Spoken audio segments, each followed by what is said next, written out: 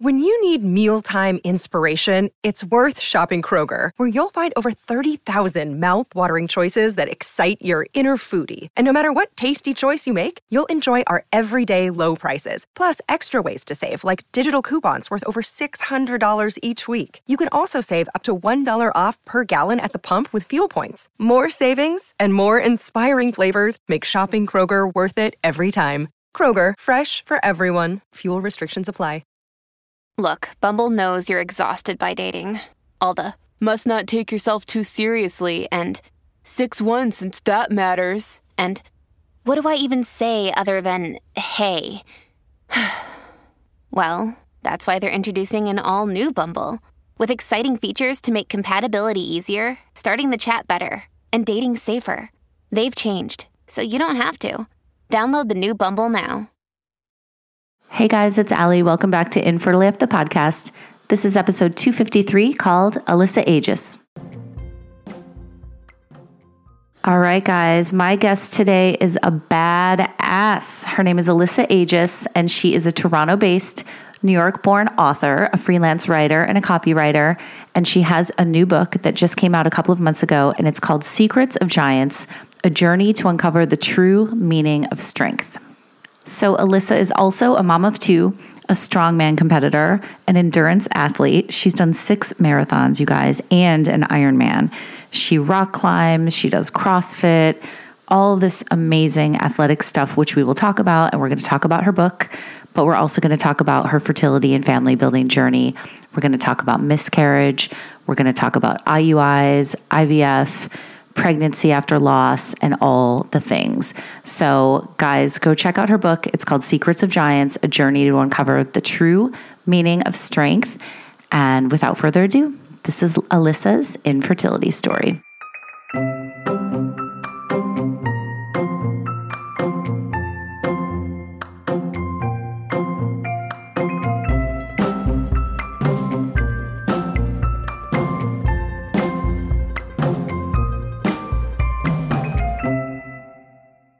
Hi, Alyssa. How are you? I'm good. How are you? Good. Thanks so much for doing this. I'm so glad you reached out.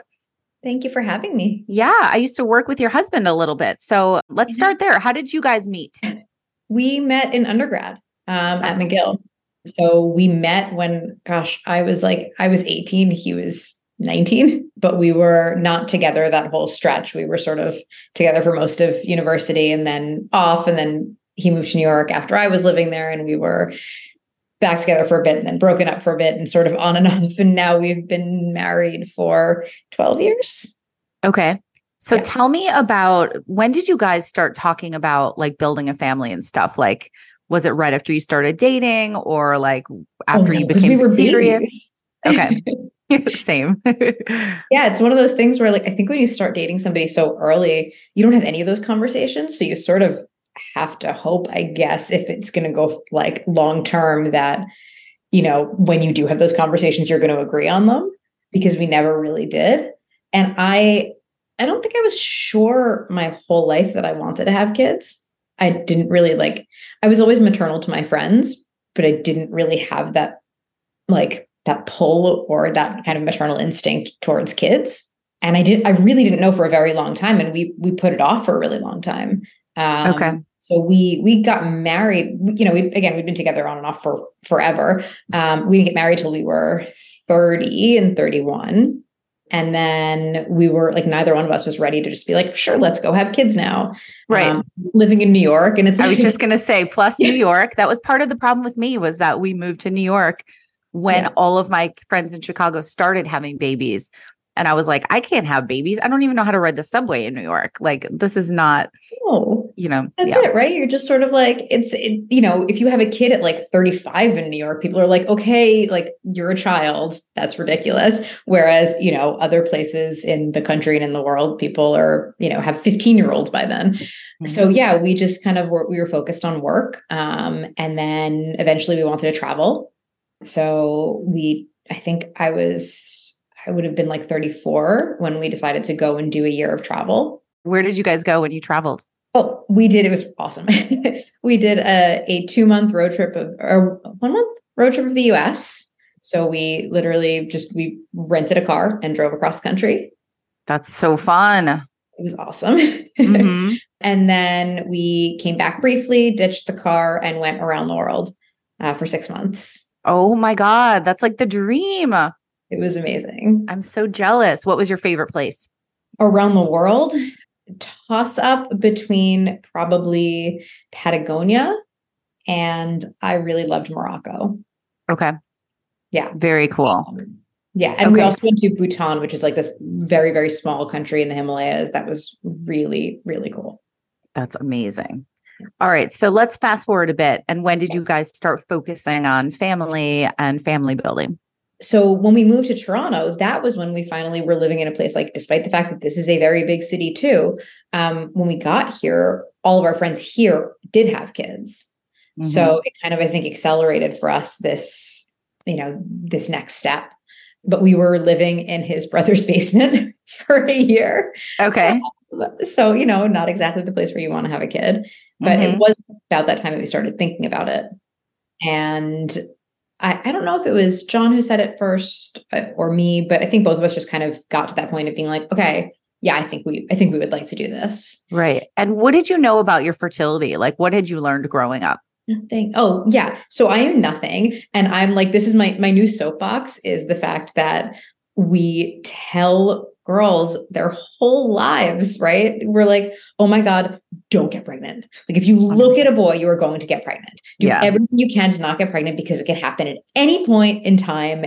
I know. Like, no matter what you're just going to get pregnant. You're going to get pregnant. It's going to happen. That's the theme of this podcast. Basically, everybody says that. Everybody. Yes. It's no from one me says and yeah.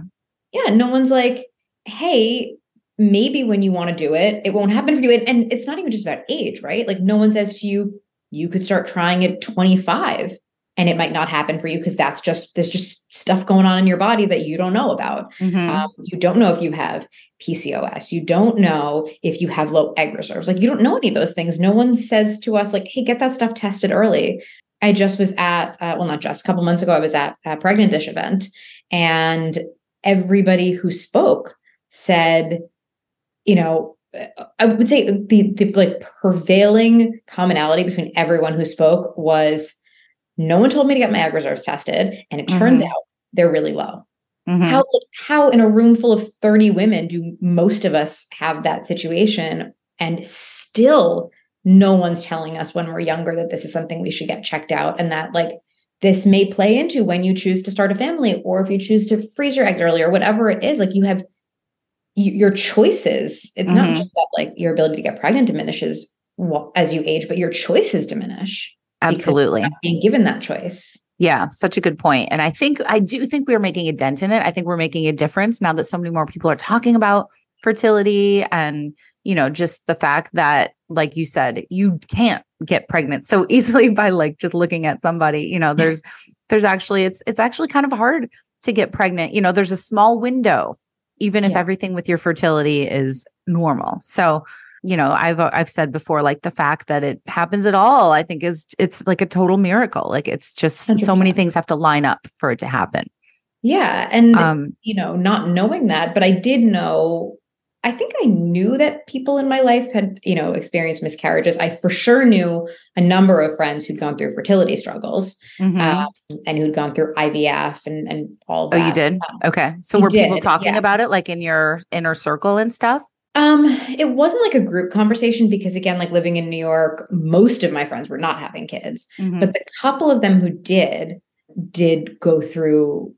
to, go to fertility clinics and go through all of that. One of my friends, it was a very long struggle for her to get her period. So that was her kind of struggle. So she couldn't even start the process of trying to get pregnant. Another friend, I think she'd done IUI, and I think was maybe doing IVF when she got pregnant. It's fuzzy because that was at least 10 years ago. But yeah, I knew about it. And then on top of that, my brother and my sister-in-law had been trying for a really long time, and they had done everything you could possibly think of, only to find out that she would have trouble carrying a pregnancy. So they could get pregnant, but it wouldn't stick. That was my problem. Yeah. And eventually they went through surrogacy. And they have my nephew, which is incredible. But that was also my first experience of knowing people who'd had a surrogate. Right. Exactly. Okay. So let's talk about when you and John started like to actually try, like in earnest. Yeah. So I think we'd been living here for, I don't know, maybe between 6 months and a year at that point, and decided, okay, like we're going to start trying. And basically trying at that point for us was like, I'm just going to go off birth control. That was it. And almost right away, I'm pretty sure it was that first cycle, I got pregnant. And to the point where like, I just didn't believe that was what was happening. Wow. Okay. Yeah. So the story with that was, I trained in the sport of strongman. I was getting ready for a competition. I can't wait to talk more about that. Okay. We'll get into that in a second. Okay. And we had also, I should go backwards a little bit. We had thought we were going to try to get pregnant, I think the year prior. And then I made it to a provincial level of my strongman competition, which is just sort of like a level you have to qualify for. And I really wanted to do it. I'd never qualified for anything. So it was after that. And the lasting memory for me is I was in my gym. I was training with my coach. I was lifting an Atlas stone, which is like a big round boulder. And I remember feeling this like sudden sense of exhaustion that was very different from this workout is hard. And I kind of knew something was off. Interesting. Yeah. I went home that day and I took a pregnancy test and I found out that I was pregnant. I didn't really know what to do because again, this was so quick. Right. I called, because we had also still just moved here. We didn't know anybody. We didn't have a doctor here, but one of John's closest friends from high school is a doctor. So called her and she was like, okay, well, listen, if the pregnancy test says you're pregnant, like you are pregnant in some capacity, right? Like you are, it doesn't show false positive. It's just false negative sometimes, but you're not going to get a false positive. So go get blood work done. Got blood work done. Yes, I was pregnant. And then, you do that thing, that kind of dance for however many weeks of, not telling anybody, feeling like absolute garbage, but trying to hide it, like eating, boxes of mac and cheese because you can't stomach anything else. But it's all kind of like weird and wonderful. Right? And because they're awesome, by the way. Also really good. Yes. Yeah. I mean, listen, I would just want to throw that out there on a random Tuesday. Totally. But yeah, went through like that whole period. I remember distinctly going out for dinner with somebody that we knew and going early and ordering like a mocktail and then telling the bartender, hey, if I ask for a vodka soda again, give me this cup of seltzer, basically. All of that stuff that we do because we're told we're not supposed to say anything until 12 weeks. Yeah, exactly. The sneakiness of it all, which is kind of fun. Yeah. You're like, I've got a secret. Yeah. And at that point, we found a doctor. We found like a family doctor and we were getting ready to go. This was November. We were getting ready to go home for Thanksgiving. And I don't even think I was 6 weeks yet when I asked her, but I was like, can we do like the first ultrasound? Because, if I can, like, I know you're not supposed to say anything, but if I can, like, it would be nice to tell my family in person, even if it's just 6 weeks. And did the ultrasound. And I remember, I didn't really know the difference between the healthcare system here and at home, but I did for the most part know that in the US, like you do a test or whatever, and like you find out the thing right away, right? You find out what's happening with you right away. And very quickly learned that they don't do that. There's a sign on the wall that literally says technicians cannot share ultrasound results. Okay. But so is this a Canadian thing? This is a Canadian thing. Okay. I think. Again, I was never pregnant in the United States, so I have no idea. But it felt like something different. Maybe it was just my experience of like watching movies, I guess, because I don't really know. But, you see in the movies, they sit there and it's like, oh, look, there's the baby. And so like right away, I was kind of like, okay, this is going to be different than what I think it's going to be. But, I'm supposed to be able to see a heartbeat. So like I will see something and then I will know. And it doesn't really matter what she tells me. Right. And you realize like you can't see anything. But what I can tell is that even though she refuses to say anything, her face looks concerned. Oh God, that's the worst feeling. Yeah. And I knew right away that something was wrong. I wrote about this in the book because it's such a like I remember everything about being in there. Someone asked me, how much of what you wrote in your book do you remember and how much did you kind of embellish? And I was like, I remember everything about this appointment. I remember the color of the walls. Wow.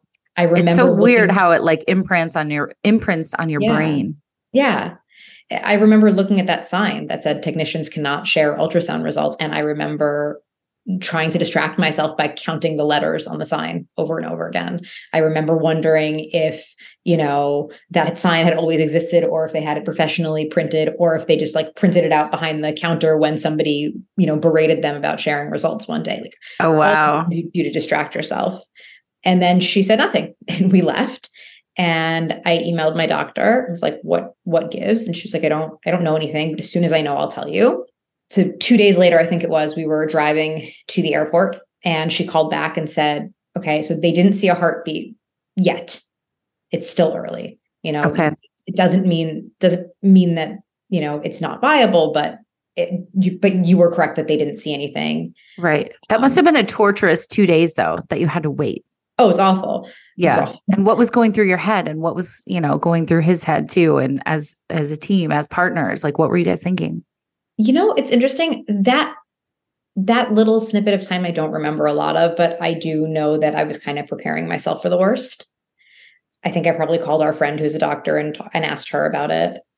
But I remember when I got that phone call and it was also, and the fetus was measuring like, 2 days, like not a lot small, but at that time, that's a lot. And she was like, listen, I'm going to order you another one. You'll get it when you come back from New York. And we went home and it was just this awkward thing where I was like, I don't know if this is actually viable. So I can't drink. I can't, eat the baked brie my dad made. Like I can't do all these things that are such obvious tells when if you've been pregnant, there's such an obvious tell that someone else is pregnant. And I knew my family was thinking that, but that I couldn't say anything and they weren't going to say anything. Right. And the whole thing of like, you wanted to tell them, but you couldn't. Yeah. I couldn't do all the things I wanted to do. Yeah. And then we came home from that trip and I got a second ultrasound. And in that one, they said, I brought John with me. And she said, okay, he can't come in the room with you, but we'll bring him in if there's something to show him. And then they didn't bring him in. And that was really hard because I knew. And I remember just crying in the parking lot.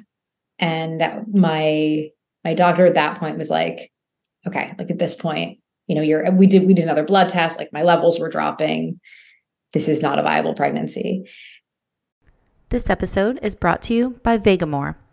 I'm always trying to do right by my body. So when it comes to my hair and scalp health, finding a product that actually works and is made with clean ingredients always seems like a trade-off. But with Vegamore, I get products that are made with clean ingredients and give me visibly healthy hair and scalp. With Vegamore, I am able to have noticeably thicker, fuller, shinier, longer hair, all without the harsh ingredients. Every cute pink bottle of Vegamore products are 100% cruelty-free and are never formulated with potentially harmful chemicals like parabens or hormones. Okay, so I got my box of Vegamore products and I've been using them all for the past month. The shampoo, the conditioner, the Grow Hair Serum, the hair foam, the eyelash serum, the eyebrow serum. It's been about a month, like I said, and my hair really does feel stronger and thicker. Everything looks better. And the shampoo in particular, I have to say, smells really good. The key is consistency in your routine for your most beautiful, healthy looking hair. I use Vegamore Grow Hair Serum daily, and my hair and scalp are feeling better than ever. Here's another cool thing. Vegamore has these great value kits, like the Grow Essentials Kit, where you get to try more than one amazing product at a time at great savings. So when you sign up for a monthly subscription, you save more and you never run low on the products that you need. And fun fact, guys, Vegamore sells one bottle of the Grow Hair Serum every 15 seconds on their website. That's how good this stuff is. So here is the deal, my beautiful listeners. For a limited time, you can get 20% off your first order by going to vegamore.com/infertileaf and using code INFERTILEAF at checkout. That's vegamore.com/infertileaf, code INFERTILEAF to save 20% on your first order. vegamore.com/infertileaf, mour.com/infertileaf, code infertileaf. Thanks, Vegamour. And I think what's so interesting thinking back on it is, I have heard stories, I know stories of people, I know people who have lost pregnancy significantly later in the game. And there's a part of you that I think over time minimizes what it felt like to go through a loss at such an early point in time, because it feels like my loss shouldn't be the same as anybody else's. But you do, I think, start right away thinking about what's the rest of life looking like? What are these? Absolutely. What is, you can't not, like, your brain goes to those places where it's planning. And that was, So, I just want to say, like, that's one thing that I've really, really learned just from talking to so many people and, doing this for 4 years now, is that a loss is a loss is a loss. And that's always going to be my take on it. It doesn't matter the gestational period. It doesn't matter if it's an embryo that didn't thaw. It doesn't matter if it's a failed cycle where you didn't get any embryos, or a bad egg retrieval where you didn't get I feel like, we always say this isn't the pain Olympics. Like, nobody's going to be like, well, you were, and I know every loss is different. So I also don't want to minimize anybody's story, but I think it's just to say that as women, we have been conditioned to be like, well, I wasn't that far along, or, oh, it was only this, or it's okay. But I think that's bullshit. Like, I think we should sit in our grief and embrace it and validate it. And if you're in pain, you're in pain. And, that's my take on it, is that it doesn't matter if it's early, doesn't matter if it's at this point or that point or whatever. I think it's all really fucking hard. And my heart goes out to anybody that experiences a loss. It's the loss of a dream, Yeah. Yes. That's a really good way to put it, right? No matter what, and your dream is in theory the same. So after that, she sent me to, it was right after that actually visit that my body started, like, that kind of initial process of miscarrying. It was almost immediately. It was like, it was ready to let go. Like, okay, you've got confirmation now. Mm-hmm. But another ultrasound showed that there was still tissue. So actually, I'm getting my timeline wrong on that. So after this, my doctor said, do you want to do a DNC, or do you want to do the pill, the misoprostol pill? And so I did that because I didn't want to do anything invasive yet. Mm-hmm. And I remember just, like, sitting on the couch waiting for pain, because they tell you how bad it's going to be. And I had all of this cramping and all of this discomfort in addition to all of the sadness. And then, like, nothing. I could barely pass anything. And that was when I went in for another ultrasound, and they were like, yeah, there's still a ton of tissue there. You have to go in for the DNC now. Mm-hmm. And this is so sorry. This is the thing when I tell people that it's like, how the day that my DNC was scheduled for in the hospital I was on, it was like, the first or second floor, 2 floors up, my sister-in-law was giving birth. Oh God. So sorry. That must have been torture. And I'm the kind of person who really compartmentalizes things. So, and in fairness, by this point, so this is like, again, Canadian healthcare, this is a month-long period between when I found out that this was not a viable pregnancy to when I was able to have this DNC and move on with my life. Mm-hmm. So by the time I had it, it wasn't even really the sadness of, like, the loss anymore. It was just like, why can't you let me move on? Like, why can't I just get this done and move on with my life? And so afterwards, when I, like, came to from the anesthesia and whatever, and was allowed to leave, we literally took the elevator up and went and met the newborn baby. Oh God. Yeah. Wow. You are a badass for being able to do that. But compartmentalizing, Yeah. It was just compartmentalizing. I mean, I was just like, what do you do? You move on, right? You go on with life. I don't know. I still think about that as, like, I don't know how I did that. And there's probably a bit of adrenaline as well. Yes, absolutely. Which I'm sure you know a lot about from your athleticism and all the competitions and stuff, right? Yes. Yeah. And then I don't remember what month it was, but basically shortly after that, my doctor, she had herself gone through a lot of fertility struggles. She ended up adopting a child and then eventually getting pregnant on her own. The point of that is to say she was very, very empathetic. So when I told her that I was just like, I just want to, like, I'm getting older, I just want to figure something out, she was like, I'm technically not supposed to send you to a fertility clinic until you've been trying for a year, but, like, I know where you are, and I'm just gonna get you in. So between her and my sister-in-law, who had also been to a clinic, the two of them got me in to see someone. Okay. And that was when the testing showed, yeah, you've got low egg reserves. Mm. And so the doctor right away was basically like, I'm going to let you go through like some cycle monitoring, and maybe we'll try IUI. But if that doesn't work, like, we're going to do IVF right away. Okay. How old were you at this point? 36. Okay. I think.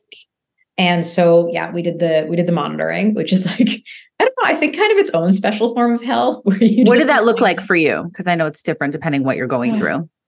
It's just like, I wrote about it because it struck me as so odd. Like you get there at 6 a.m., you get there early, so you can be the first one in line. And eventually you learn that there's this process of like, you have to get 3 different numbers, right? You have to get your ultrasound, your blood work, and then your sign up on the board for the doctor.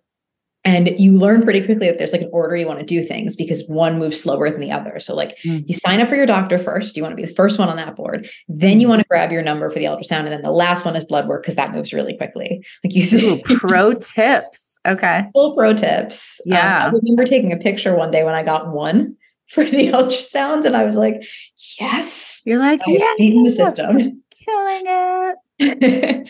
I also remember thinking like people would, and at the time I didn't really understand. Now I have a lot more but I have a lot more understanding and empathy for secondary infertility. But you'd see a lot of times people would have their kids there. And I was like, like that's so rough, but you understand, eventually you understand like maybe you don't have childcare at 6 a.m.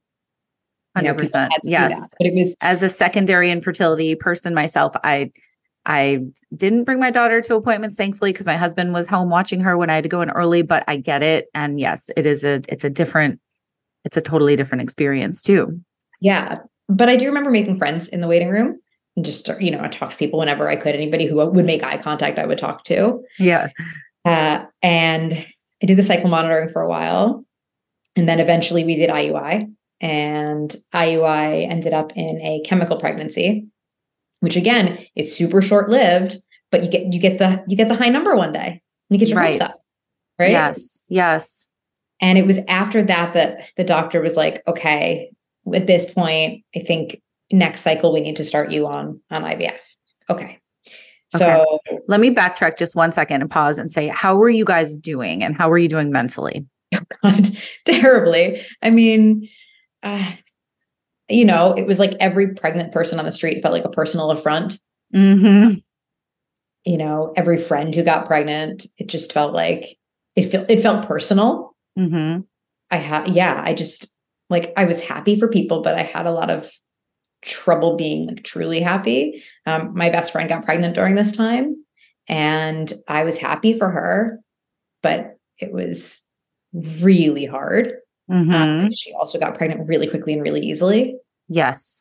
We talk about that a lot too in Fertility Rally and just in general, that it's so, growing up, you're taught again, you can be happy or you can be sad, but like the fact of the matter is you can be both. You can be happy for them and so devastated and sad for yourself. So just want to normalize that too for people who are listening, that it's confusing because you're like, it's like a mind fuck too. You're like, wait, am I like the worst person in the world? But like, I am happy, but I'm also like crushed, you know? Another, like one of my closest friends, I remember she was one of the people who'd been going through struggles earlier. And I called her when my best friend got pregnant, I called her and said like, I don't know how to feel about this. And I know that and she had gone through the same thing. And she was like, it's okay for you to feel however you're going to feel. She's like, and it's also okay for you to tell her that. Like, she's going to understand. And she did end up giving me the freedom to say something. And it was like, that just really helped. It was just a lot of like, I don't know, trying to go through life as normal, but just being sad about a lot of it.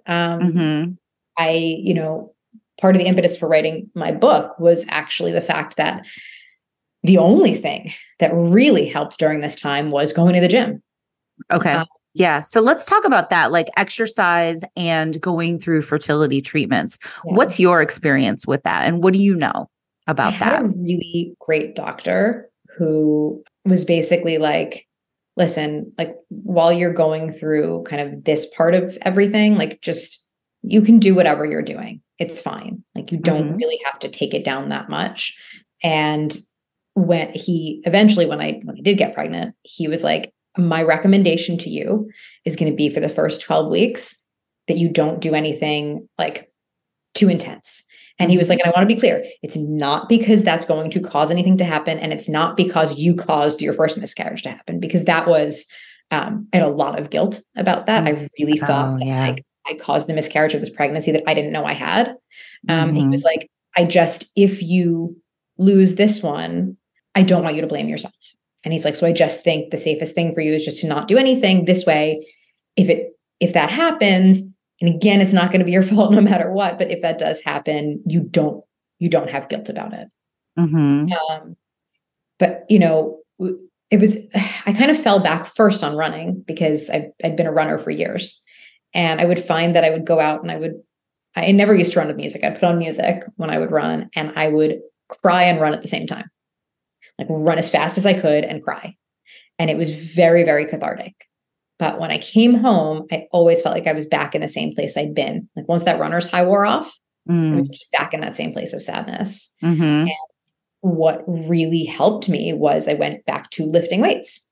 And I have a really, really, really phenomenal coach who worked with me knowing what my limits were. And also trying to make me feel strong. So my gym, I don't really know why they have them, but they have these gigantic plates.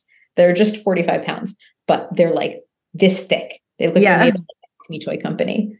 You would put them on the barbell for me to lift because it felt and it looked like I was doing more than I was. It's brilliant.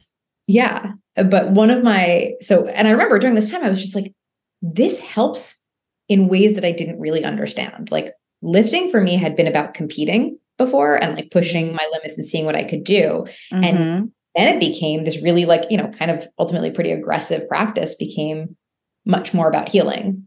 I didn't understand it at the time. I was just like, this is working. I don't know why. When I went through the process of researching the book, I spoke to a couple of people who practice trauma-informed weightlifting, which is basically they've gone through trauma and they use weightlifting as a means of healing from trauma. Through talking to them, I realized that, so the best way I can explain it is like, let's say I'm going for a heavy deadlift, right? To do that, I have to brace my core muscles in order to make sure that my back is protected. Let's say I'm wearing a weight belt maybe for that. And when you brace, you feel your stomach press against the belt. And if I'm going to lift that barbell and I'm going to lift it safely, I have to, in the moment that I'm doing that, I have to believe that this part of my body that has been the site of so much weakness and pain and sadness and vulnerability is also a place of strength. Otherwise, I'm not going to be able to do anything safely. And so they really taught me that, one of the best things about lifting for people who've gone through something traumatic is that you are forced to trust your body. Yes. You can't do what you're doing. It's like taking the power back. Yeah. Running didn't do that for me. Running, I was just like, I can do this in whatever state I'm in. Interesting. Okay. I had to be present for this. I couldn't let my mind, or I had to believe that my body was strong. And that's not to say that, because I lifted weights, I believed that I was going to get pregnant or like my body could, support a pregnancy. Like those two things they don't make sense together necessarily, but it allowed me to see my body as stronger. And that was really impactful. Yeah. And as an athlete, that must have been a really important step for you. Yeah. Yeah. Yes. That's cool. I just got the chills. And I ended up, so we'd had that IUI cycle, and then he was like, okay, I want to start you on IVF. And I said, okay, I'd like to take a month off. Like, I need a break. I don't want to come into the clinic. Like, can I just have a month where like, I don't do anything with you? He was like, yep, that's fine. And a couple of weeks later, I remember waking up in the morning, I was bleeding. I was like, okay, I've got my period. Fine. Day 2, you're supposed to go into the clinic. Day 2 of your cycle, you're always supposed to go in. So day 2, I go in, And I do the blood work, I do the ultrasound, I sit in with the doctor, and he's like, okay, are you ready to start IVF? Yeah, sure. He starts to explain everything to me. He fills out the prescription for the drugs, and he's like, okay, I'm going to take you to the nurses now. They're going to show you how you do the injection. And I don't know why, but as we were standing up, I said, I don't know if this is worth mentioning, but like, yeah, it's day 2, but it feels kind of like my period's really light. He's like, you know what, just for safety's sake, let me call the lab and see what your blood work results were. Okay. And he was like, I don't have the full results yet, but they can see that your progesterone levels are elevated. Okay. He's like, I can't start you on IVF drugs right now because you might be pregnant. So, oh, okay. And he's like, go home. I'll call you in a couple hours when I have the results. And sure enough, the results showed that I was pregnant. Oh my God. I am very careful when I tell that story because the worst thing that you can hear when you're going through pregnancy struggles is just relax and it'll happen. What I always feel like I have to highlight about that cycle is that I was not relaxed. I knew that I was ovulating in the week that I was ovulating. Yeah. We just weren't getting it monitored. Like we were still trying. We were out of town. We were at a wedding. Like we were still trying with the full knowledge that like this was the 1 week that I could get pregnant. So, it didn't just happen. It didn't happen. Right. Yeah. Cause I think that is probably really frustrating, or I know for sure that it is frustrating for people to hear sometimes. And I had somebody on the show recently who was like, I hate to be this person, but like it happened, like naturally after all this trying and stuff. And I hate telling that story for that reason. Yeah. But that's because you're empathetic and you've been through this and you care about other people's feelings. And so I appreciate that. Yeah. And so that turned out that I was pregnant. It was a very uneventful pregnancy, minus the fact that for the first, 3 months, I wasn't allowed to do physical activity. And I remember going to like prenatal yoga and just being like, this is just breathing in a room full of other pregnant people. I hate this.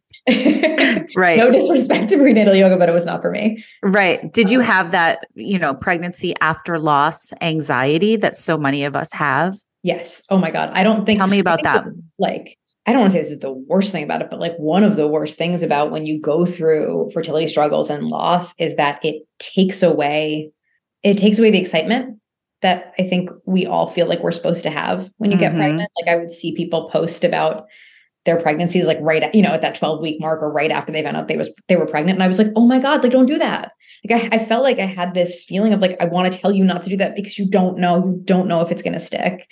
And I think like that naivete is, I was jealous of it. Jealous that people could just be out there in the world telling people they were pregnant. Like the only people who knew that I was pregnant during that time were people who saw me. There's nothing about it on my social media. At the time I ran a wellness website. And so we put it on like that social media because it wasn't personal for me. And I wanted to talk about prenatal workouts, but no, I was terrified all the time. I also had like bleeding throughout a bunch of the pregnancy. So every single time you see that, it's terrifying. I had to hold back from buying one of those like little Doppler things where you can like listen to the heartbeat at home. Cause I was like, there's just I will do that all the time. I know. I feel like there's like the camp that does that and the camp that doesn't. Also, it's like the early testers and the not early testers. I was not an early tester. Yeah. If you're at a fertility clinic also, at least here, like they monitored me for 12 weeks. So, I at least had 12 weeks where I went in once a week and had somebody go, yep, things are good. Which most people don't get in their pregnancies. But I was scared until the day I gave birth, until she was sitting there on my chest. I was scared. Right. Exactly. And, it's second time around, same thing. It's just, I don't know, like it robs you of that excitement that you want to be able to have. It's almost like the ignorance is bliss stuff that you have when you haven't gone through infertility or loss or miscarriage or whatever it is. You can't have that. It just doesn't exist. And we always say infertility robs people of so much. And that's one of the things is like that genuine excitement, not to say you can't be happy and excited at certain points, but the like unabashed, like bliss, Yeah, absolutely. And then, my second, we got pregnant pretty quickly. the second time around, I had been back at the clinic because they just told me, they were like, when you want to get pregnant again, just come back here right away. Don't even try. Just come right back. Yeah. So we were just doing monitoring. And it was a very, like, it was pretty easy pretty early on. I worked out through that whole pregnancy. I ran until I was 30 weeks.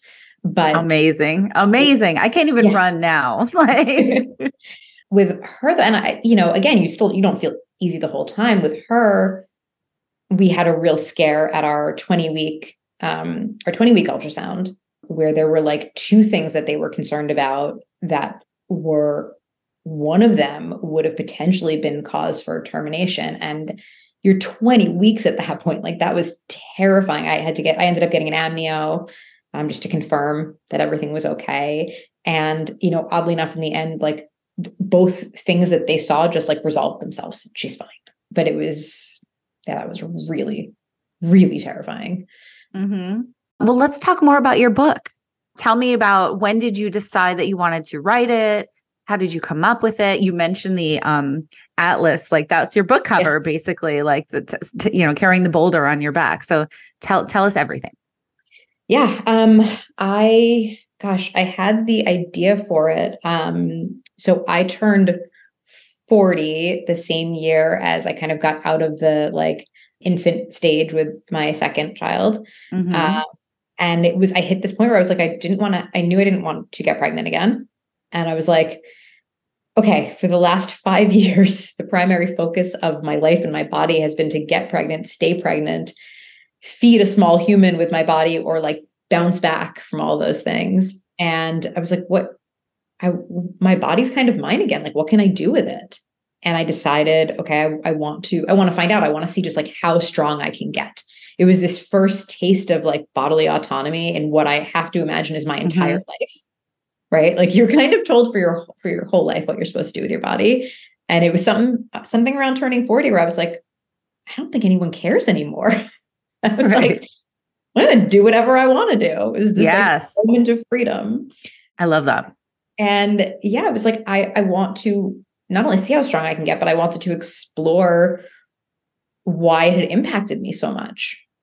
This was something I'd been doing for years, but I never really stopped to think about, why is this such a part of my life?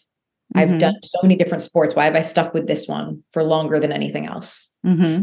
And so as part of this journey, I decided, okay, well, I'm going to go and I'm going to write my own story of trying to do this, but I'm also going to interview athletes and coaches and scientists and researchers and really try to get to the bottom of like, why does the pursuit of strength matter so much in our lives? Like, how does it impact our lives in ways outside of just a gym setting? Mm-hmm. And that's not just the sport of strongman, like what I do. It's everything. It's lifting dumbbells in your gym, right? It's doing push-ups on your floor in your bedroom.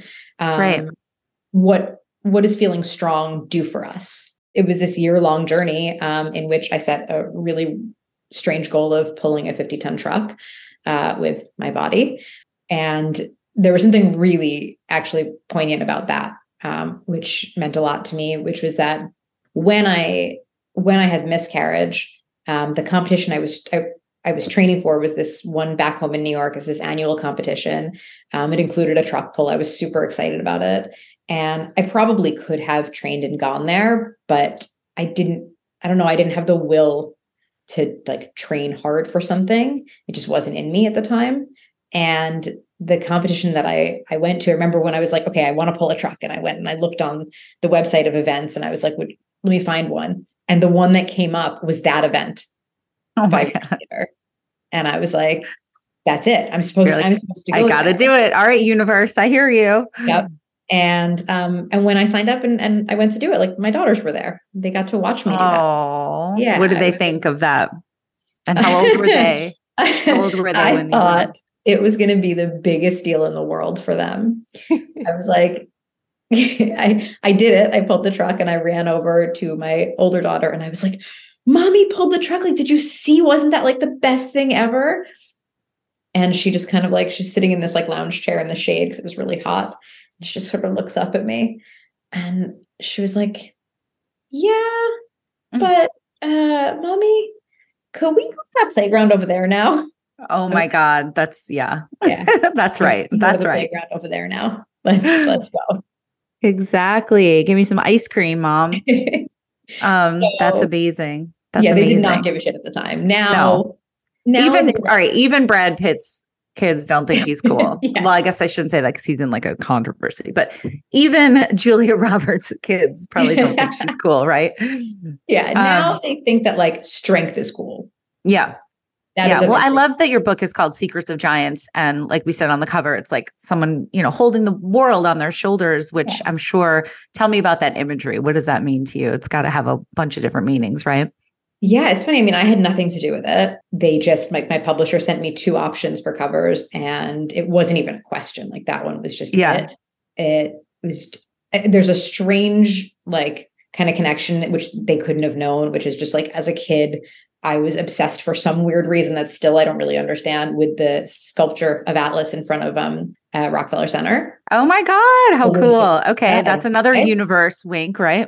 Yeah. And so and then they drew me doing that. But yeah, I think it's, people have interpreted it as like women holding up the weight of the world, having the strength to do that. So that's been really cool. Yeah. And I love that, like you said, you kind of weave in the story of miscarriage and loss and overcoming and all that stuff. So tell me how, for somebody that, is maybe new to this world of family building and struggle, like what have you learned about, what you went through? Like, what do you know now that you kind of wish you knew then when you were having a really hard time? I think the biggest thing would have been, and I don't know if I would have done it, but I wish I had been more open about it with people. I wish that I had asked for more support. When I was open about it, that was when I started finding all these other people in my life who had gone through miscarriage or fertility struggles, and I just didn't know. And I think I kind of was sitting there waiting for people to come to me and show more sympathy. And some did, but a lot of people, because I tried not to show that anything was wrong. I'm very much a people pleaser to the core. So when I was out and about and doing things, I tried to just look like everything was normal. And when you do that, people are going to treat you like everything is normal. And, now if I know somebody who's going through that, even if they're acting that way, I'm going to try to help as much as I can and just be like, hey, listen, it's cool. We can talk about it. But yeah, I wish I would have given myself the kind of grace to just feel how I was feeling. The only thing I did during that time that I still feel really good about was I was invited to a baby shower. And I was like, and it was the day of the baby shower. I had RSVP'd, yes, I was going to go. It was the wife of one of my husband's closest friends. And the day of her shower, I got my period. And I'd been hoping that, that was going to be a cycle where I got pregnant.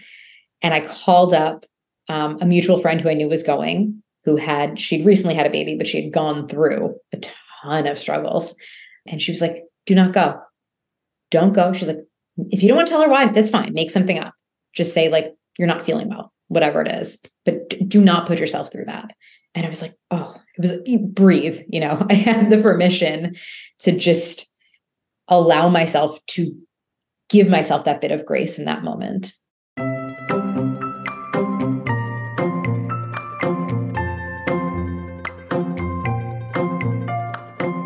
All right, guys, thank you so much to Alyssa for sharing her story, and hi to my former colleague, John, her husband. Thank you guys so much for being a part of the show.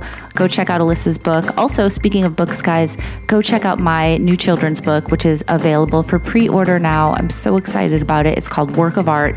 It's the story of an IVF kiddo the day he learns he is a work of art, born via IVF and assisted reproductive technology. My whole goal here is to normalize the conversation around IVF and ART and all the things in family building that are a little bit different.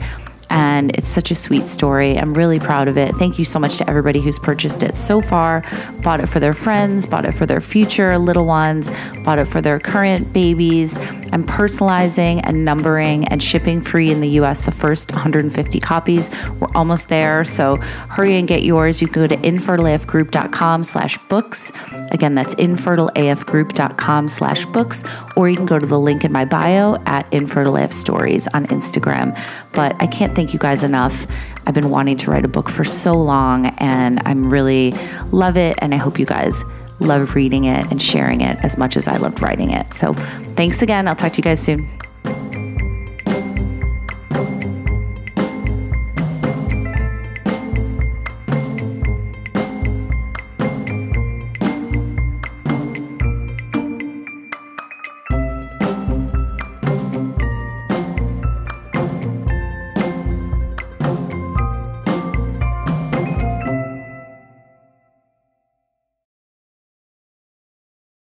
This is the story of the one. As a maintenance engineer, he hears things differently. To the untrained ear, everything on his shop floor might sound fine, but he can hear gears grinding or a belt slipping. So he steps in to fix the problem at hand before it gets out of hand. And he knows Grainger's got the right product he needs to get the job done, which is music to his ears. Call, click Grainger.com, or just stop by. Grainger, for the ones who get it done.